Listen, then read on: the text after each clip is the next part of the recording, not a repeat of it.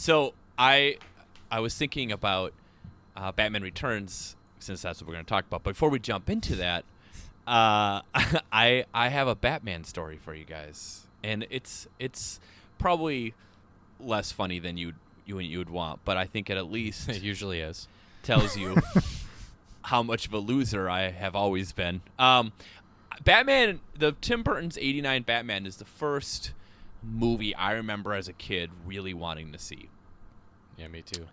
I just was so excited about it, and I kind of look back, and I was like 6, and I kind of shocked that I didn't see it in the theater, but I did get it on VHS, I think for Christmas, so I probably would have still been 6 years old.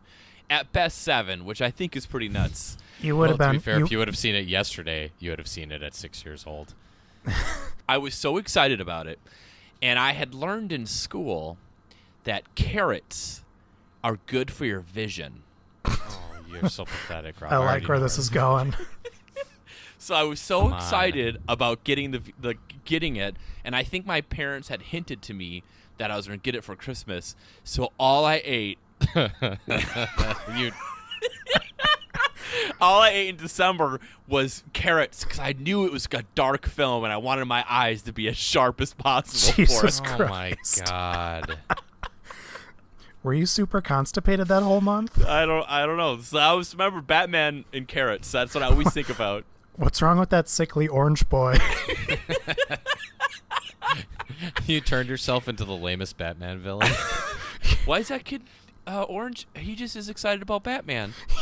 He seems very tired and weak. He keeps calling himself Beta Carotene. Let's just call him Beta. And that's how I became a beta boy. Oh, man. Oh, hold on. Do you guys see something What's that? up in the sky? Oh, what is that? It's a signal. Let's go. Oh. Dun-na-na-na-na-na-na podcast. Shh.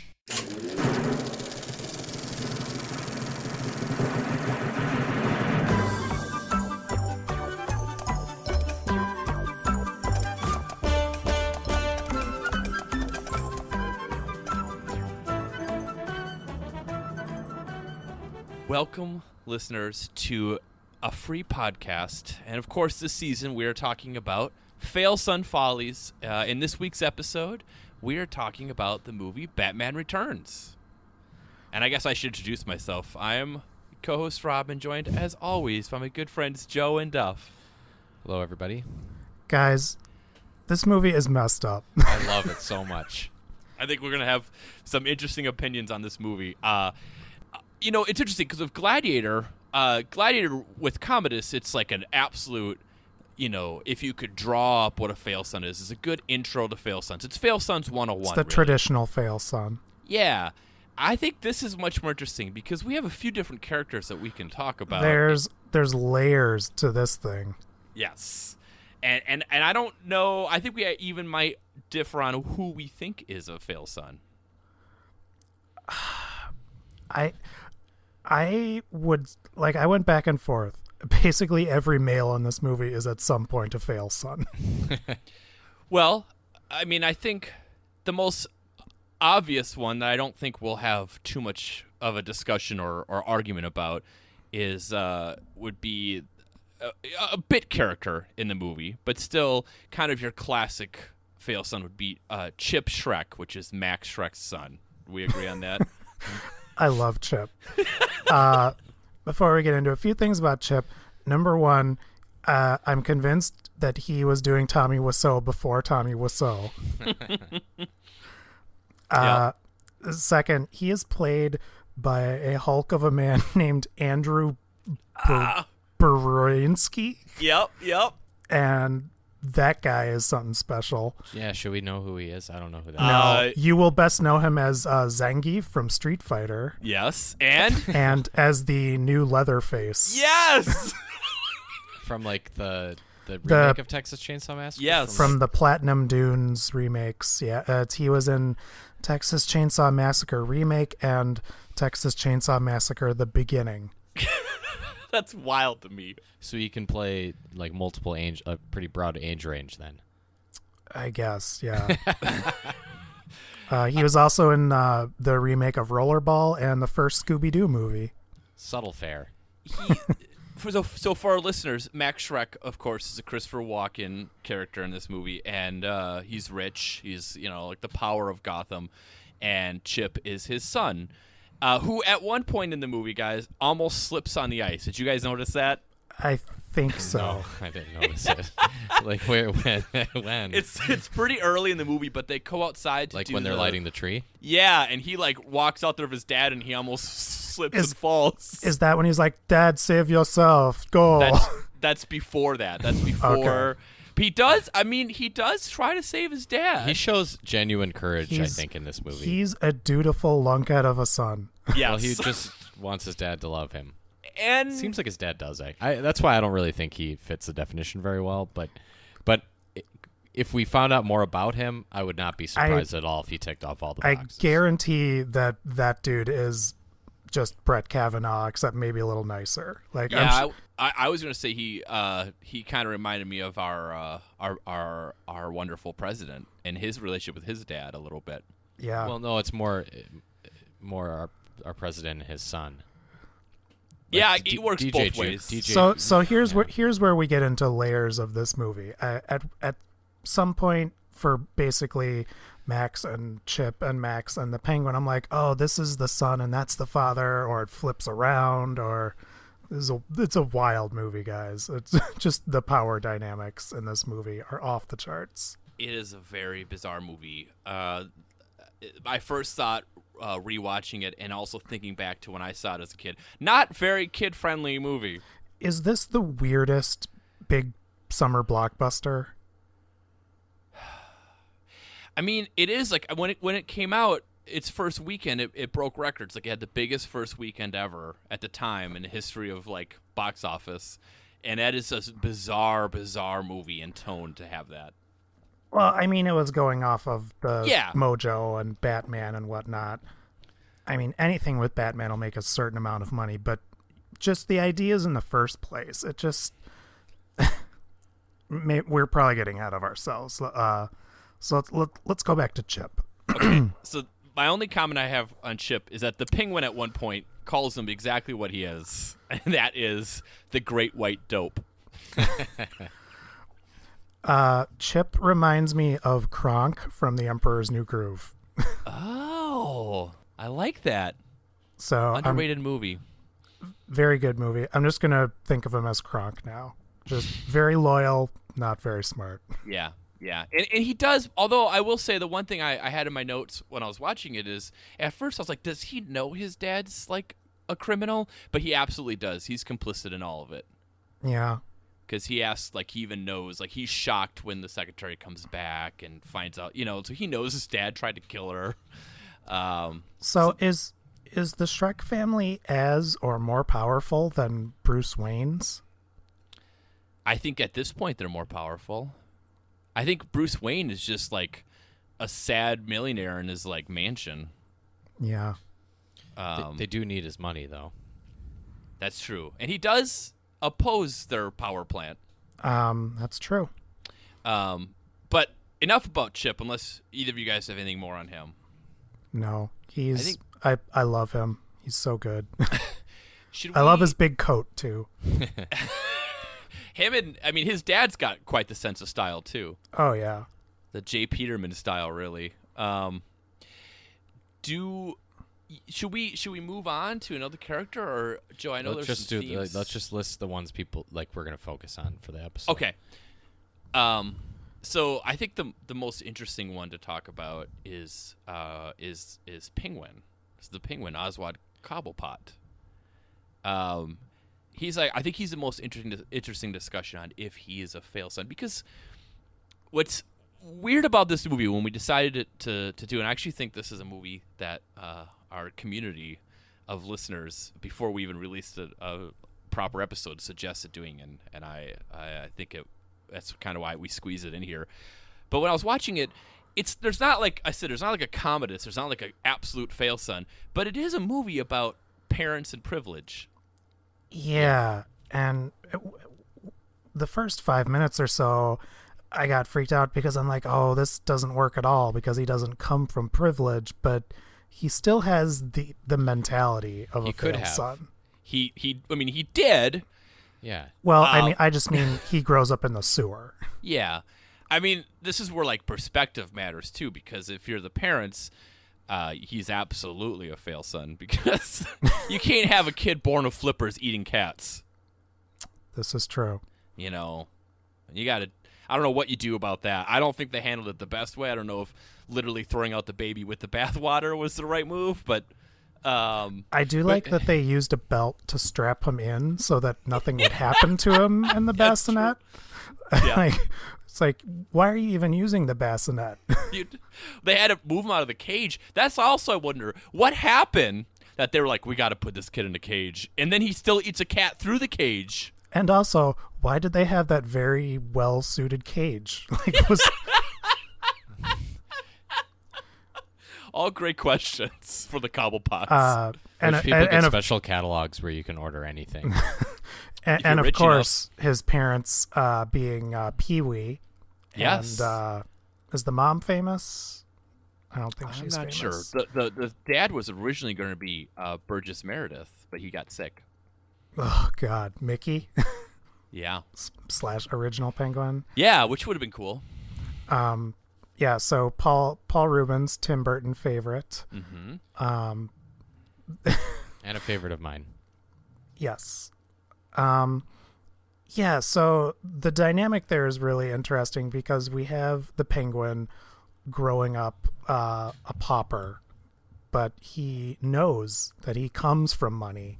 So he still has the mentality. He obviously, he doesn't know that until he researches his ancestry. So here's the thing. Do you think that he knew the whole time who his parents are, and that was just a ruse to get to the Hall of Records so that he could look up who all the firstborns were? Yes, I mean that's what Batman suspects. Yeah, that's true. His instincts are usually pretty good. World's greatest detective, except his relationship ones. No, he's not great at that. It's because he takes his mask off too often. Idiot. Yeah. By the way, that's like a superhero trope I cannot stand. I just cannot. I get so mad when they show their face and they take their masks off. It makes me so mad, irrationally. He was trying to seal the deal with Selena. Yeah, well, I mean, I can understand. Thinking with his codpiece. He does. I mean, I guess this is after he finds out who his parents is, but he does mention that he was born with a Tiffany rattle. So, like, he knows about his wealth, but I guess it's debatable on if he knew it before or after. The other question I have is, who raised them? Was it the Penguins or the circus people? Yeah, there's... First, I want to take a step back. Is this the only Batman adaptation where the Penguin is a literal penguin? I think it's gotta be, because in like the Batman 66 show and like the video games and all the others, he's just some ugly mobster. Yeah. As far as, and obviously there's a lot of Batman I haven't read, but bold move. Here for it. Here for it 100%, but bold move. I've never thought about it that way. Like, I've read quite a few Batman comics. I can't remember one where. And also, we'll get there as well. But is there a Batman comic where Catwoman is literally revived by cats by breathing into her? And I remember that a lot, guys. That the cats nibbling on her fingers. It's freaky, man. It's really freaky. Okay. Also. So your question was about the Penguins raising them, or whether it was the circus people. Yes. Where did the circus people first come from? That's what I'm not sure. I kind of assume the circus people, like, he landed by the Penguins and the circus people were hanging out down there. But I don't know. I mean, I guess, like, this movie's absurd, but, like, is it absurd enough that he was like, he looked like a monster and was literally raised by penguins, so he thinks he's a penguin? I mean, let's go with yes. Let's. Ah, beautiful. Also, The other thing I was thinking about is it's 33 years later. The Penguin in this movie is 33 years old. He's younger than us now. That made me feel good, actually. Also, one more thing on the Penguin, guys, that I just have. He looks like Sam Kinison. I know you'll appreciate that, Joe. Do you think they did that on purpose? Like his hair? His hair and just like everything about him. He just looks like Sam Kinison. It's kind of an edgelord sense of humor, too. Yeah. So another interesting thing about the Penguin situation is that he is both raised by the Penguins and rules over them. Yeah, I mean, they seem to just do his bidding. And I'm sure. What if they thought he was a penguin, and then they're like, "Oh man, they treat him as a king. They give him a Viking funeral." Well, how long do penguins live? Like, this might be the generation that came after the ones that raised him. I'm looking at it. He's the elder. Emperor penguins live 20 years. Where's Morgan Freeman? Tell me about penguins. Please don't speak inappropriately while you're doing it too, Morgan Freeman. So the ones who raised him already marched off this mortal coil. Yeah. Oh. So these are the kids of. Yeah. And by the way, there were real penguins. There's a penguin colony underneath Gotham City, and they're just having new generations of penguins.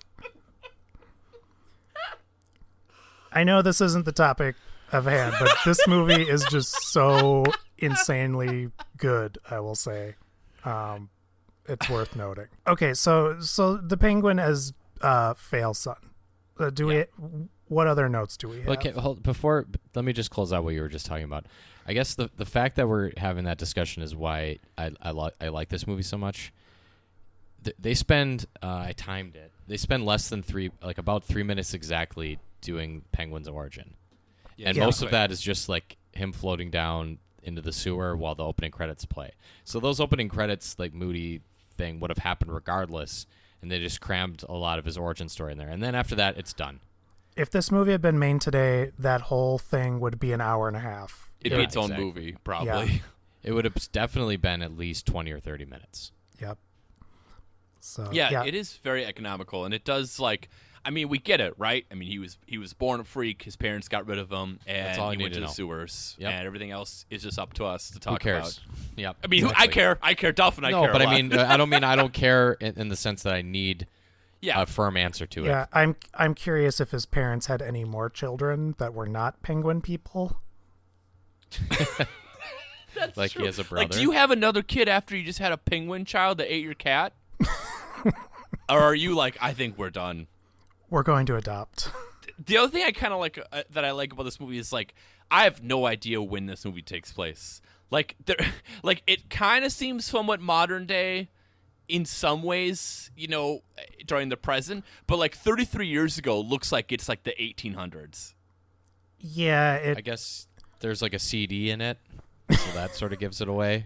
There's when a CD DJ Batman like scratches on it. Yeah, which is the only like 3 seconds of the movie that I don't like. Maybe 1 second of the movie. That ages poorly for a lot of reasons. Mm-hmm.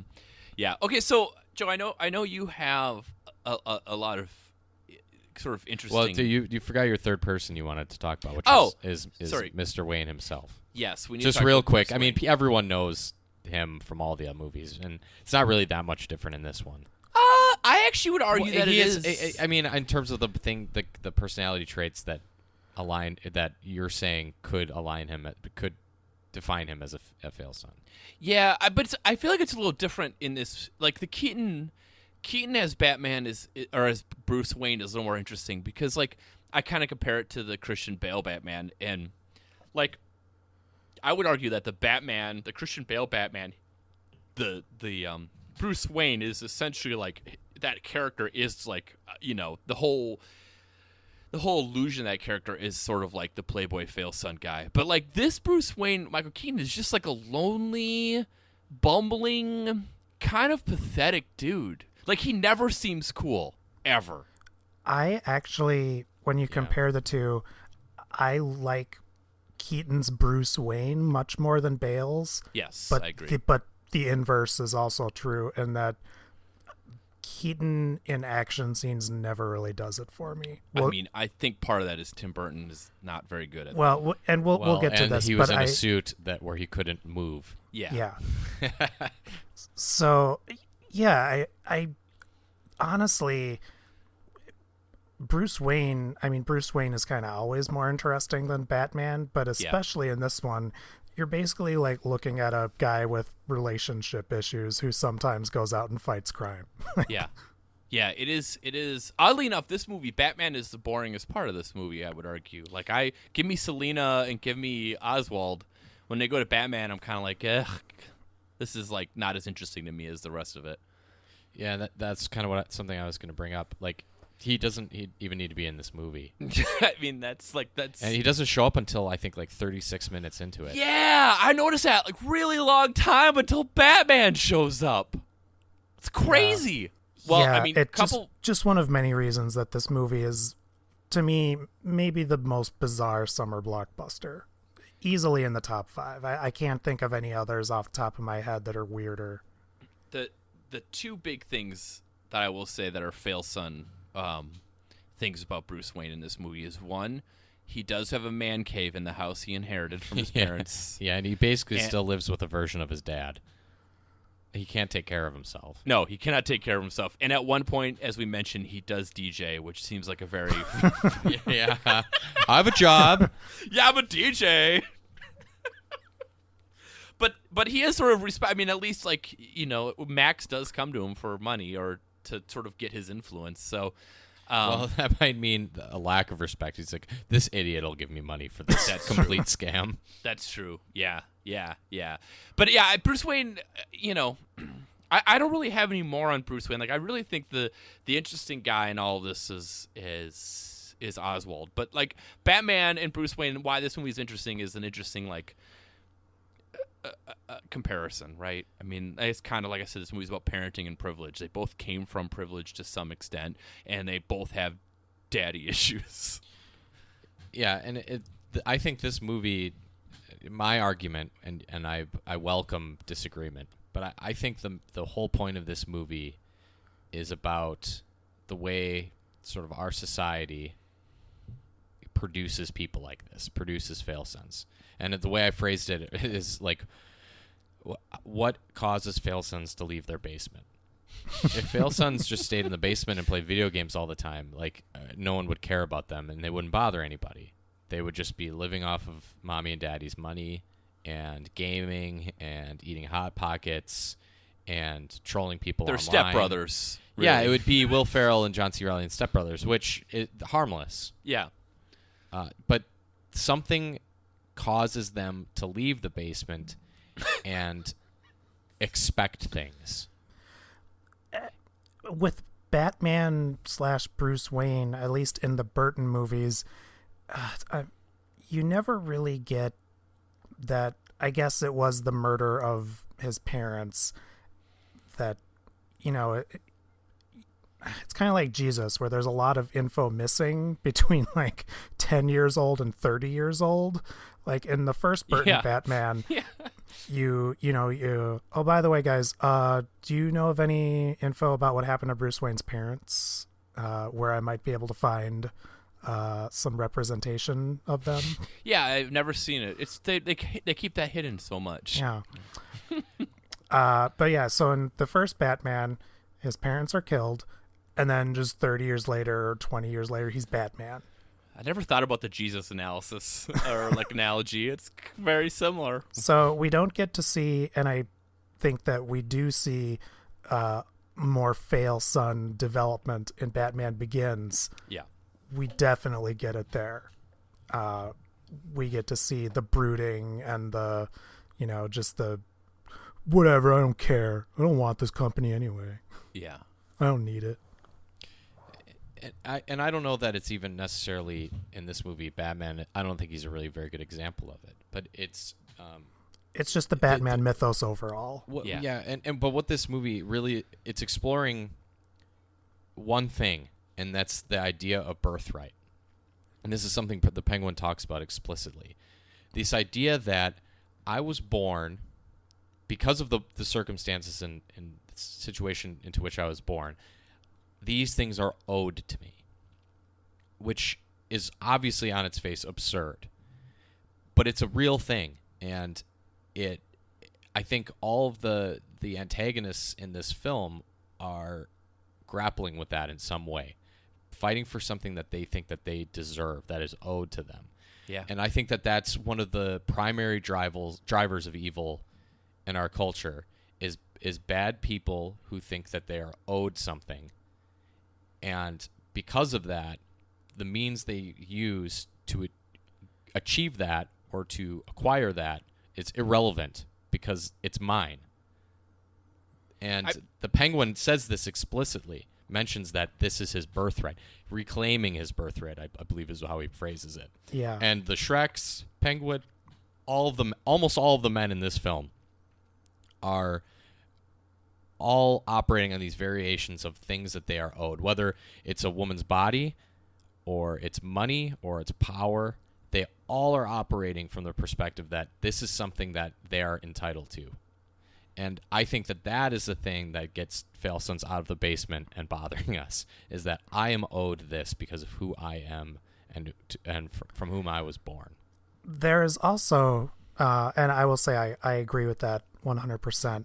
And to also accompany that, I think with Shrek and Bruce Shrek is what if it was Shrek, like the green monster guy? Yeah, that's what I was thinking. So with the Max, it's Shrek, right? You're right. You're right. It's right. It's that. So it's with Shrek and Bruce Wayne / Batman, you're seeing what our glorious leader espells, which is I alone can fix this.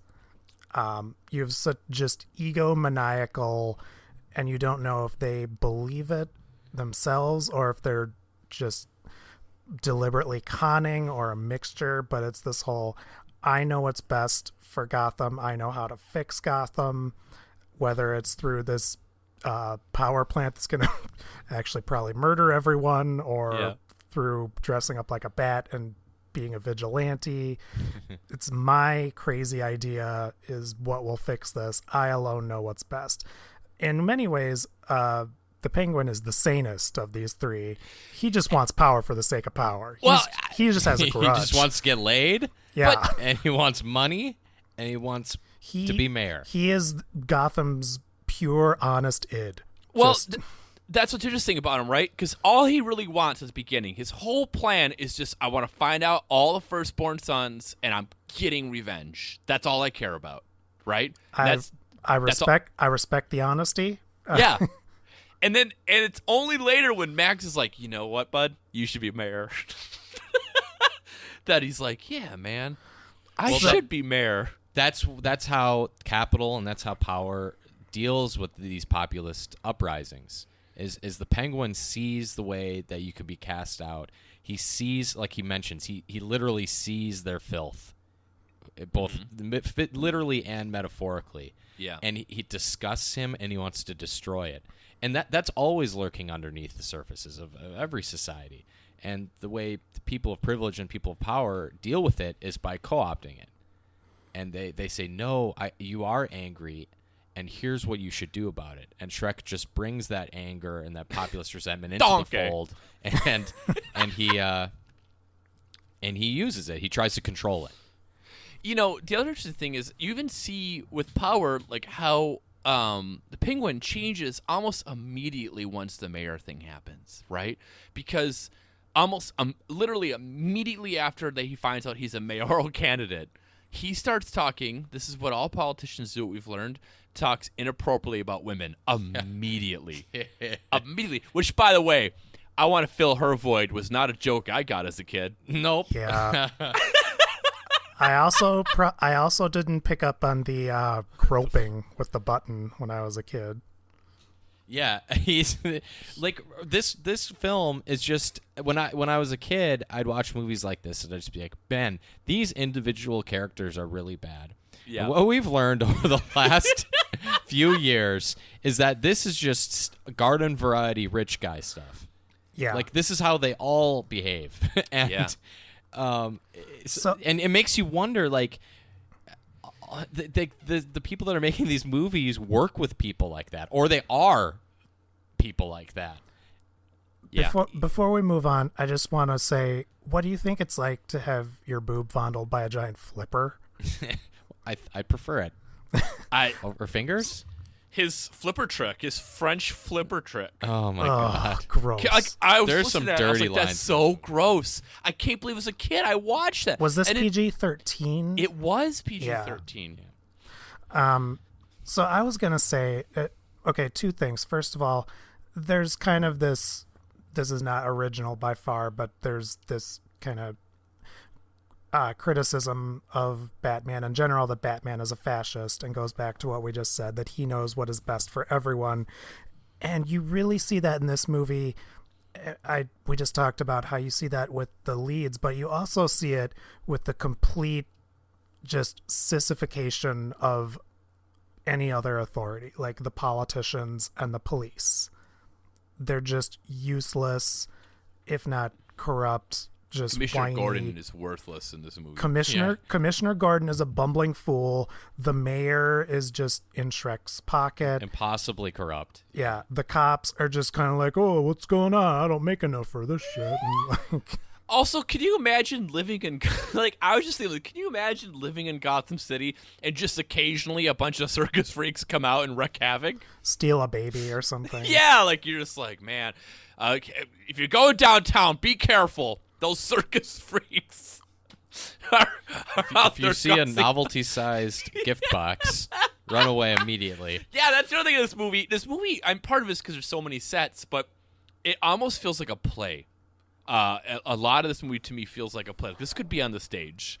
And, like, there's just these, like, moments, like, when that giant novelty box shows up, there's just a crowd of hundreds of people. No one turns around. Like, no one pays any attention. Like, there's this, like, the way everything is staged and done in this movie is just, like, it just, like, honestly, this could be a play. This could be, like, like an outdoor play you go see. Yeah, I think that's kind of true with Tim Burton in general, just because of how indebted he is to German expressionism. Yeah. And how his sets are just bizarre and look otherworldly. Like, you can't imagine this happening in the natural world. No. So I agree with you that it could be a play.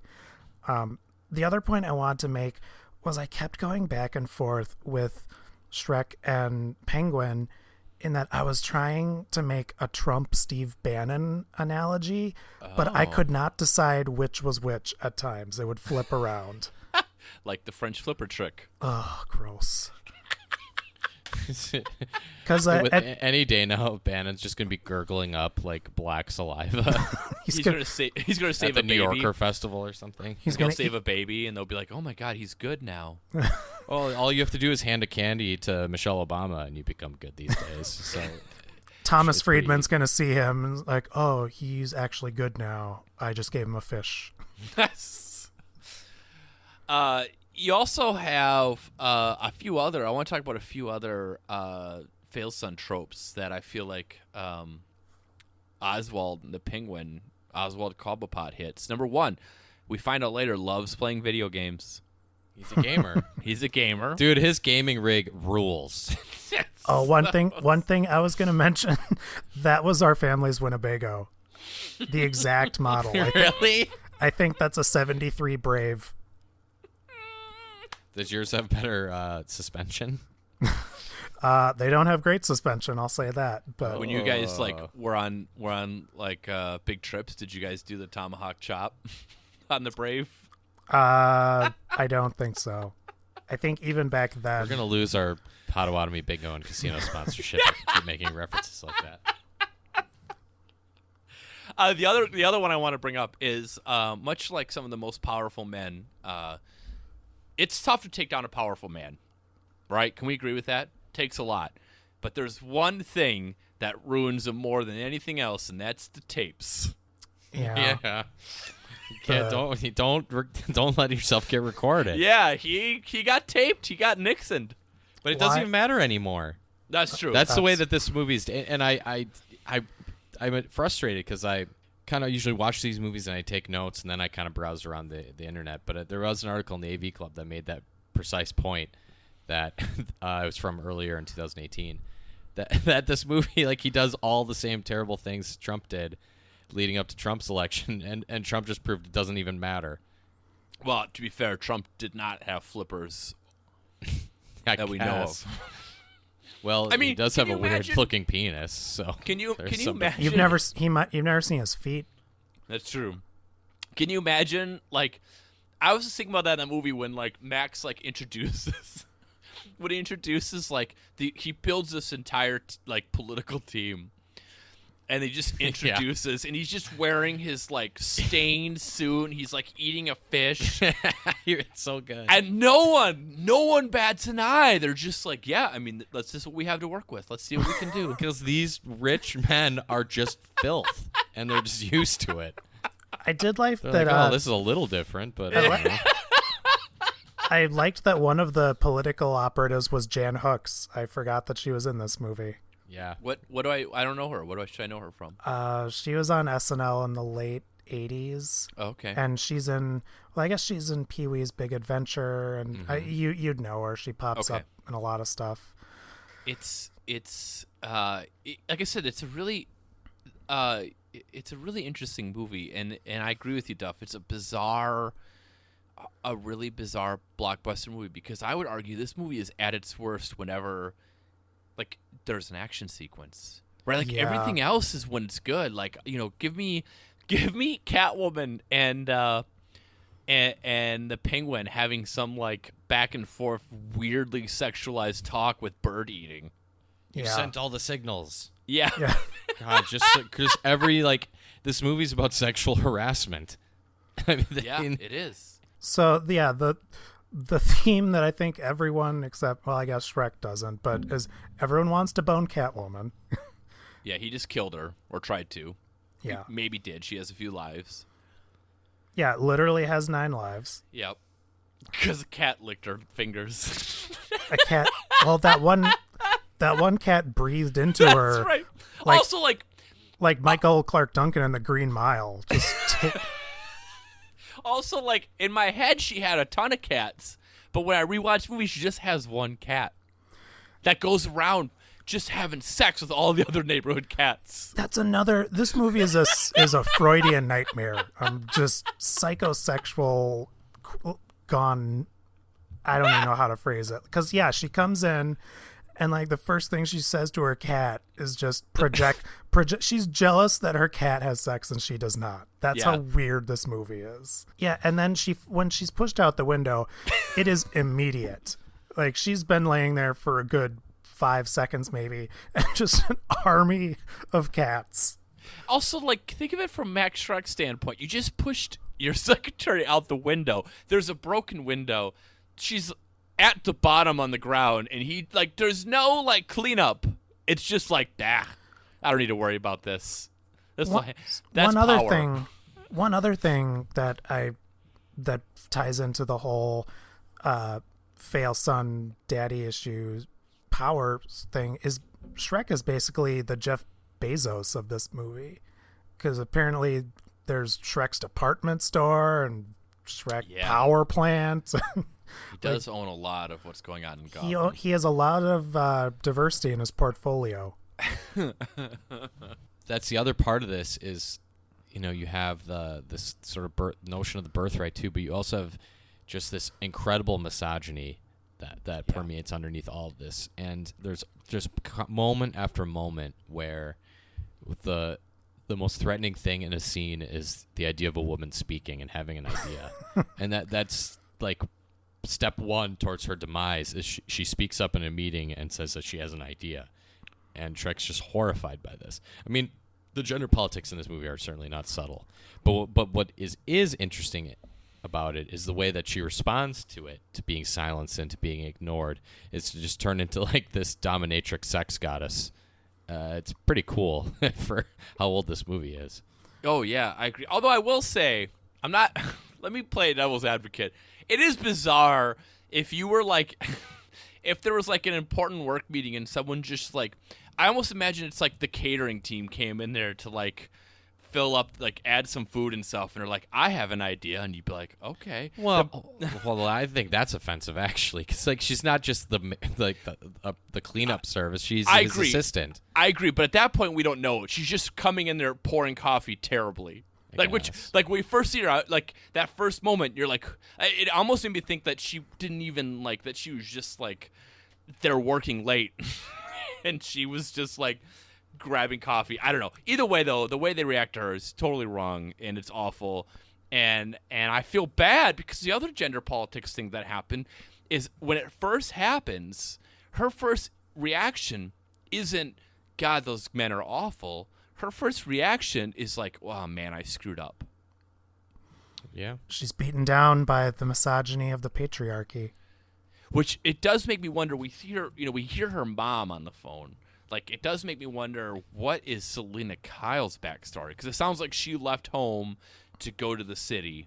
Remember And that old trope curious, is the single person coming home to their parent nagging them on an answering machine?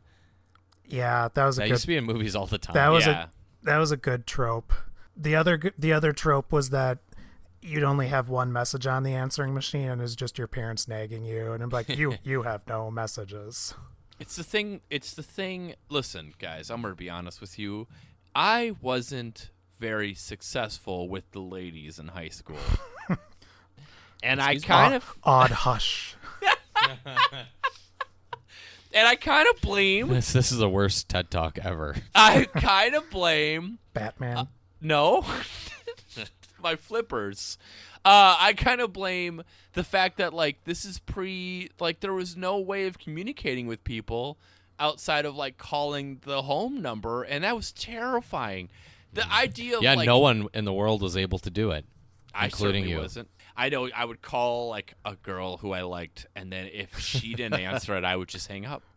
So, it felt like, so the dad silly. would answer, and you would hang up. Yeah, because it's like, man.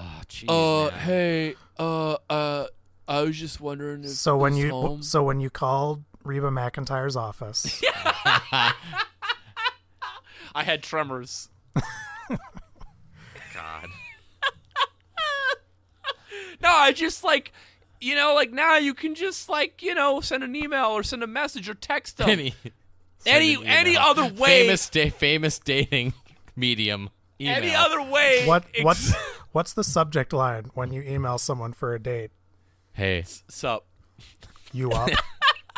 Hey, You girl. up? I mean, it's just different than when you have to call the family line. That's awful. Yeah, and then it's the Extremely worst. telling that you never had the courage to do it. I never had the courage to do it. I would go to my friend's house and I would watch them do it, and I just couldn't believe. Would you they had just- the would you courage go to to do it. I'm cutting this out because it's too.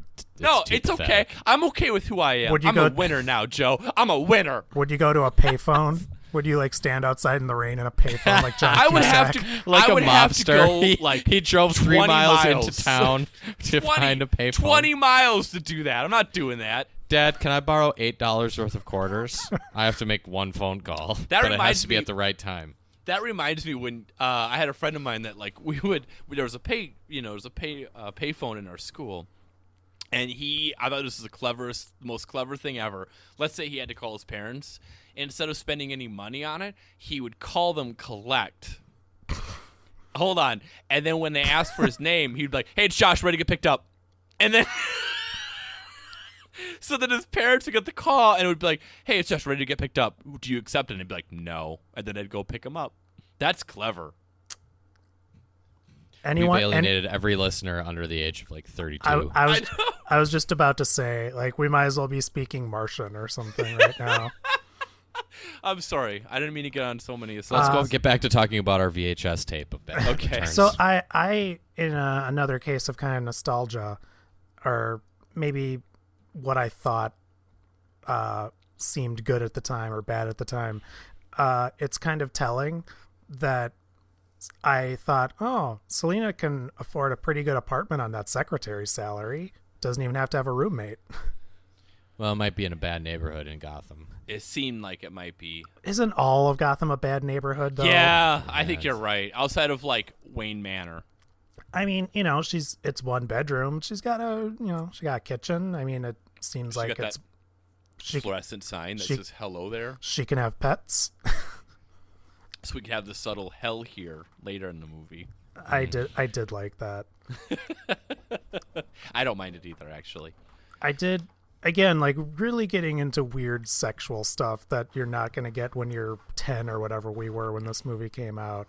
Like, it's like, oh, that lady has a giant fluorescent or neon sign that says hello there.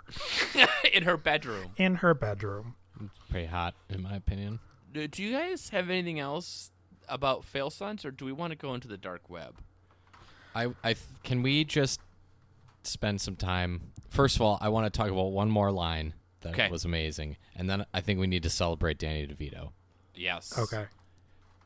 When Batman confronts Catwoman, Batman says no hard feelings, and she says actually semi-hard, I'd say.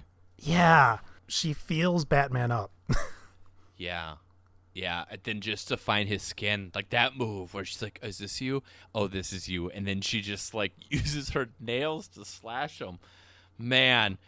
I mean, I could tell. I mean, you could see why Bruce Wayne, Catwoman's taking up a lot Bruce of his Wayne thoughts. is not, he doesn't leave the house. He doesn't meet a lot of women. I understand why he went all in on Selena. Yeah. Also, like, I did like that moment, speaking of like sexual things in this, when they're like making out and they both have these wounds they don't want the other person to see. Yeah.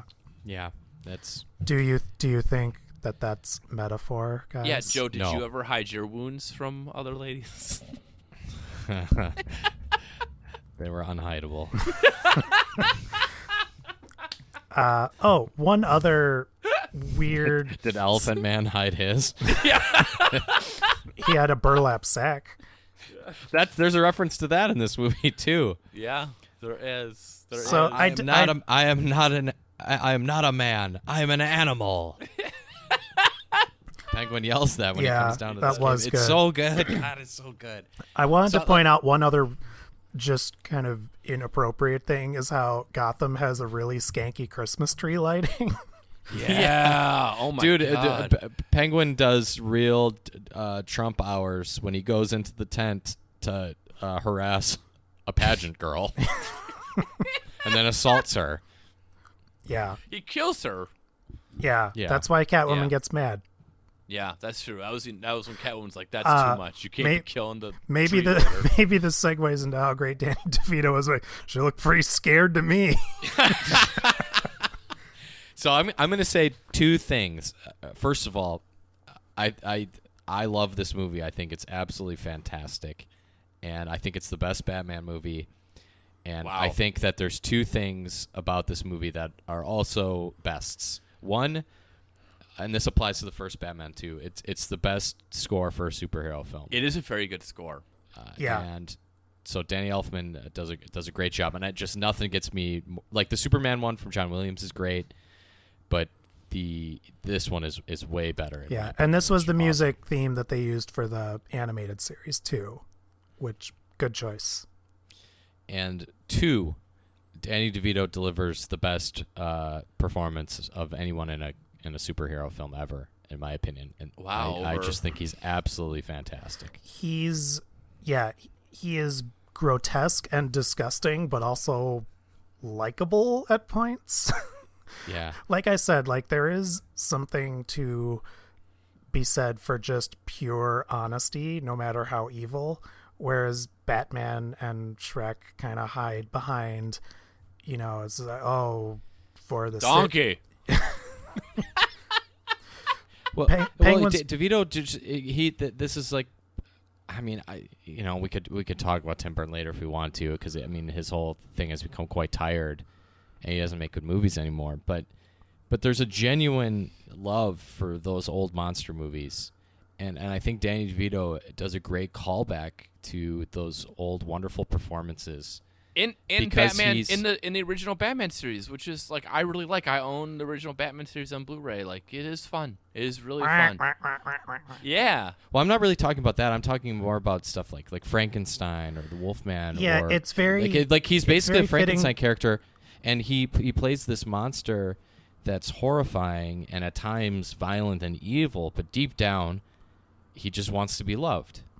And DeVito captures that perfectly. And that's what you're talking about, where sometimes you pity him and sometimes you like him, because deep down you can see, you empathize with what he wants, which is the same thing that we all want.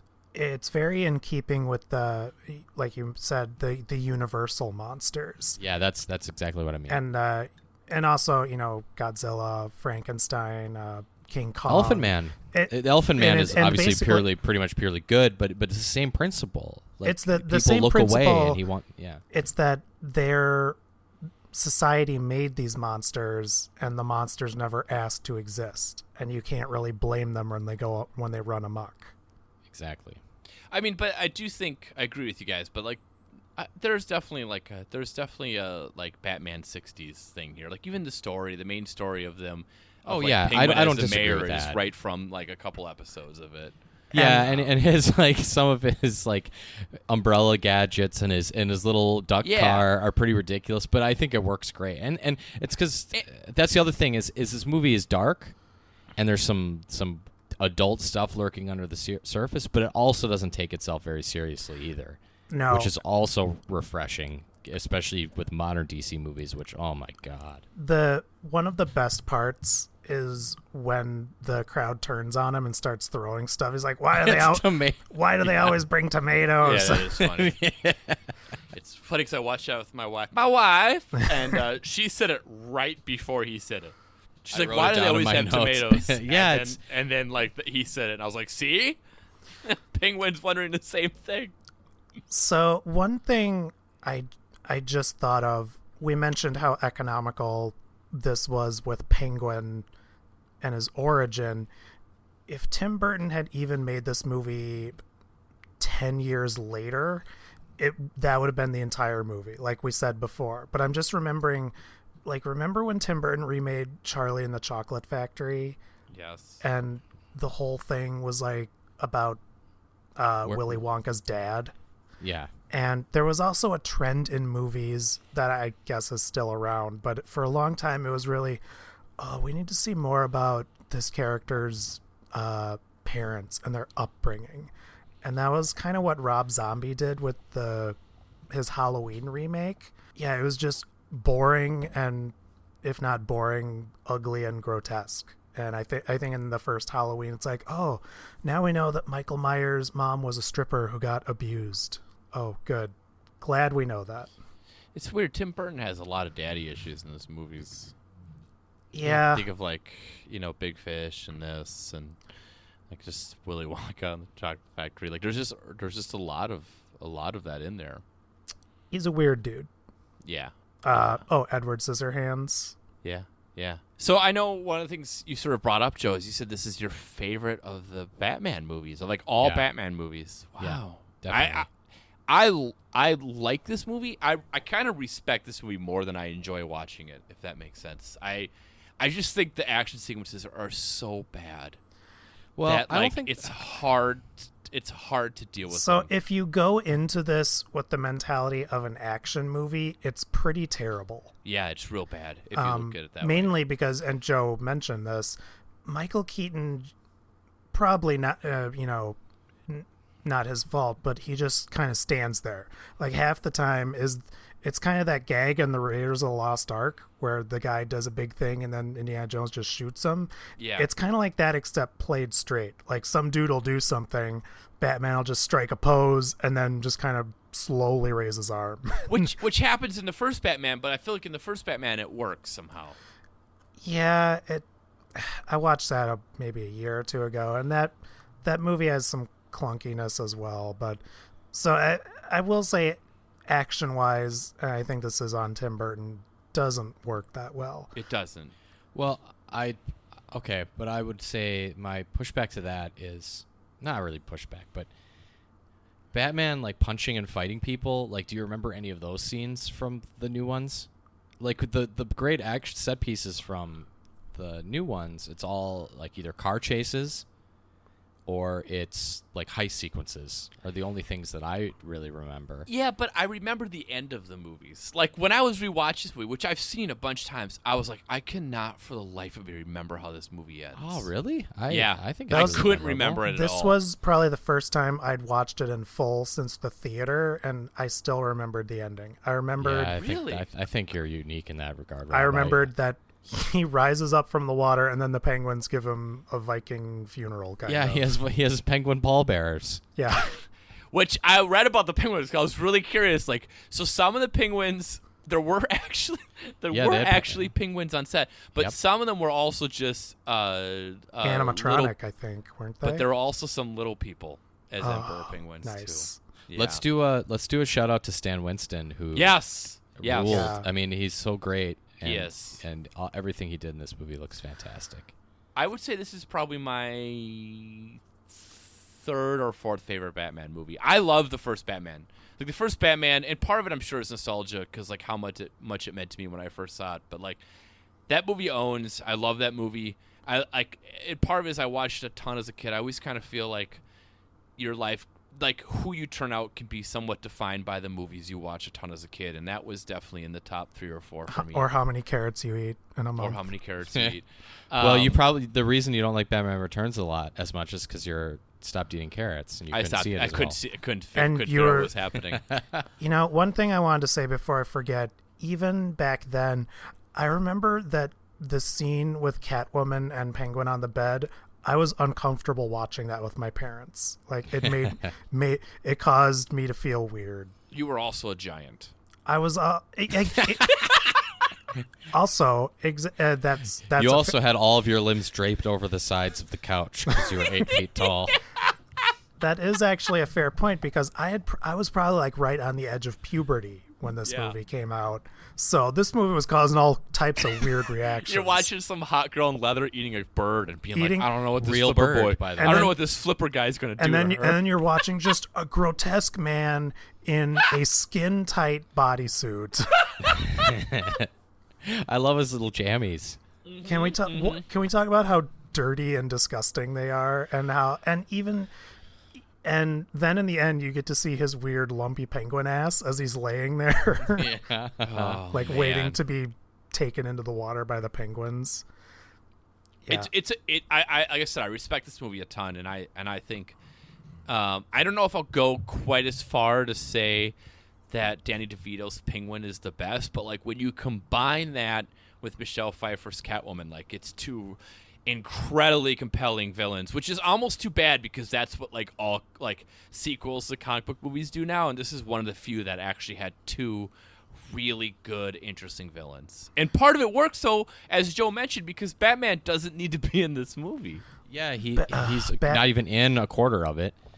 The first quarter of it. And I think that it works because Catwoman occupies that middle space. Yeah, she does. Can you, before we move on to Tales from the Dark Web, can you just tell me what your favorite Danny DeVito moment is in this movie? Because there's so many. Or just think about his character. I just want to celebrate him. I think I gave mine, which is when Catwoman says, "I thought you were just gonna scare her." She's like, "You look pretty scared to me."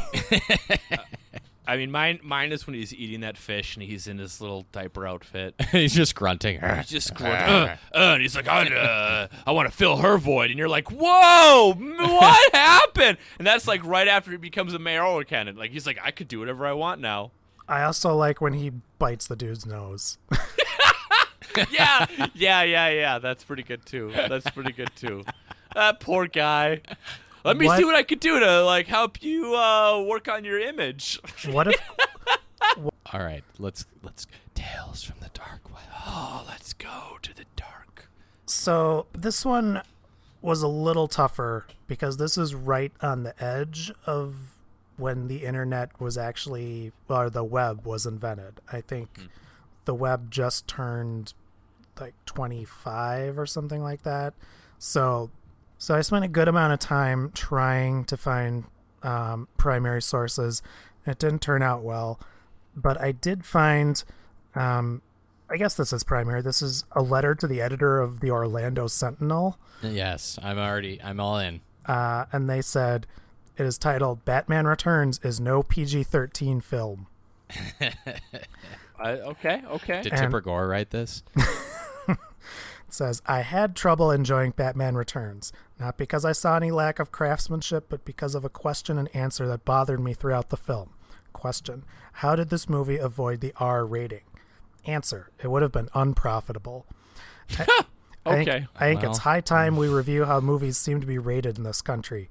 Nudity seems to automatically draw the R. Why is this? There is nothing wrong with the fact that we are all males and females under our clothing.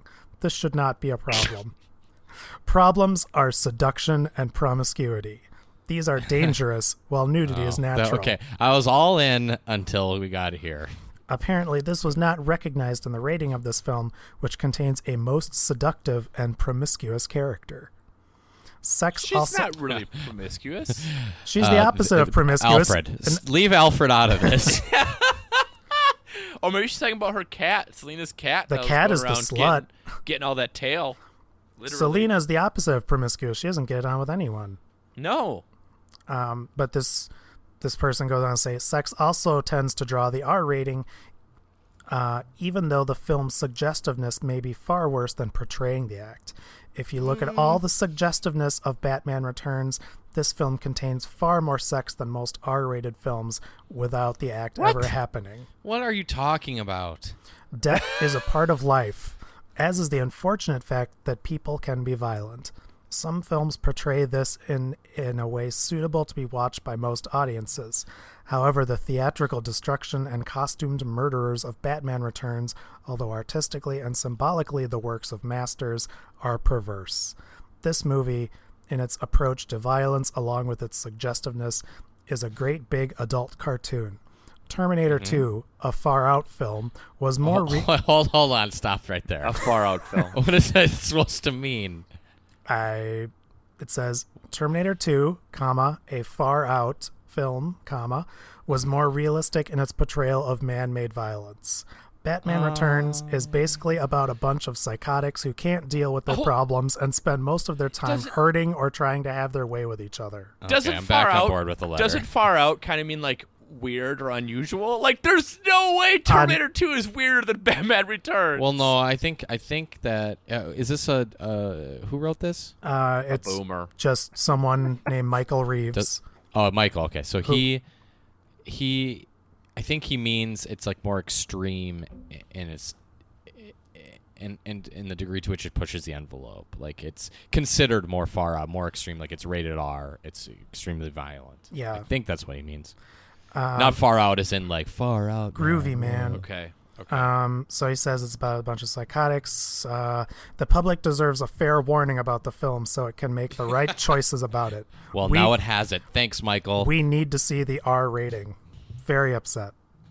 I mean, agree. I think PG-13 makes sense for this movie. Yeah, there's no blood. Any violence that's in it is just like dudes getting hit in the head and then immediately dropping. It's not realistic violence at all. No.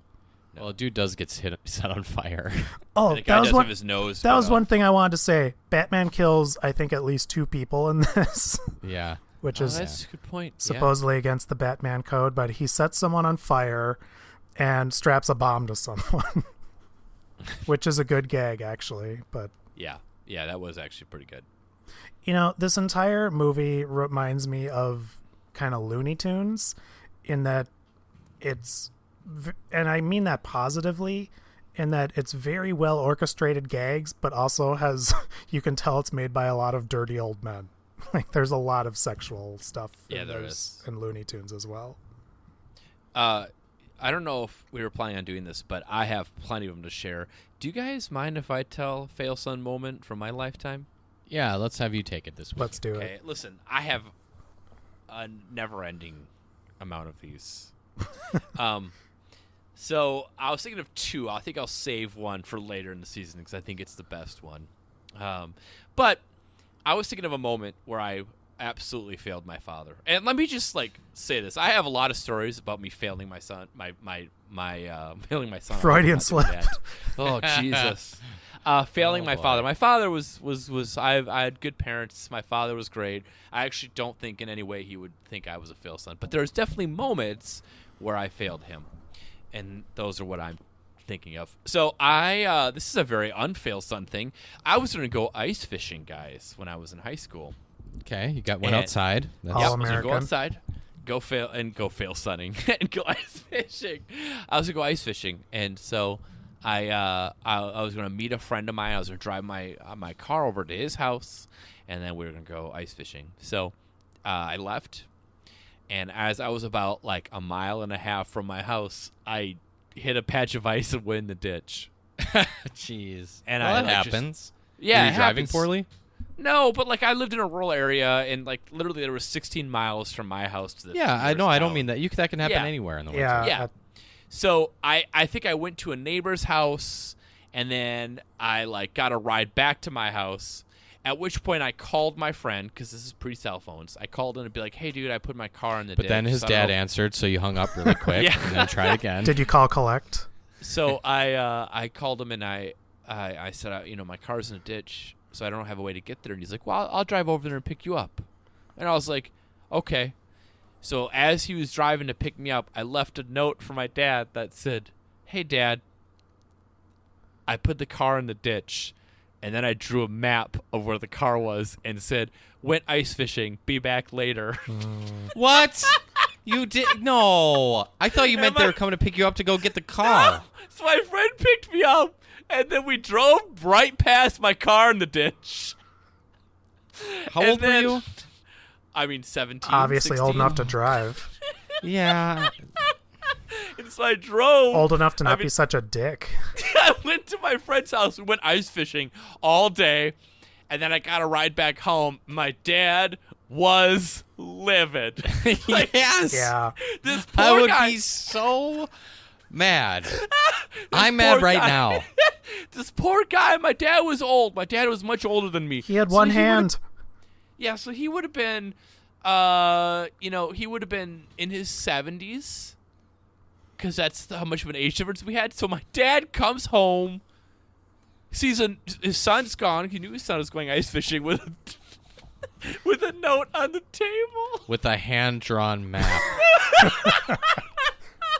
And from my dad told me he just swore up a storm. He was so upset. And then he called a friend, and they went and they pulled my car out of the ditch and brought it back home. And he was so mad. But the best part is one of those stories that's worth it, because it's a story he told the rest of his life. Like, he loved telling that story. Yeah. About the time I put a car in the ditch and left a note that said, "Went ice fishing. Idiot. Here's where the car is." You gotta be kidding me. You're just the biggest asshole in high school from all the stories you've told us. If Well, I only you mean, would have part had of an it- army of penguins to drag it out. Part of it was I was like, what am I going to do? I can't do anything about this. Can't stay home and deal with the mess I made. I mean, I'm not going to be able to pull the car out. So I was like, I'll just go home. I'll go do something fun. Why sit around? I like how you went from, well, I can't literally lift this car out with superhuman strength, so I might as well go hang out with my friend. I'm not Batman. So yeah, that's a story. I'll save my best one for later, guys. That's a Okay. different episode. Oh, man. Okay. Well, it did involve winter and ice, so it was suitable for this film.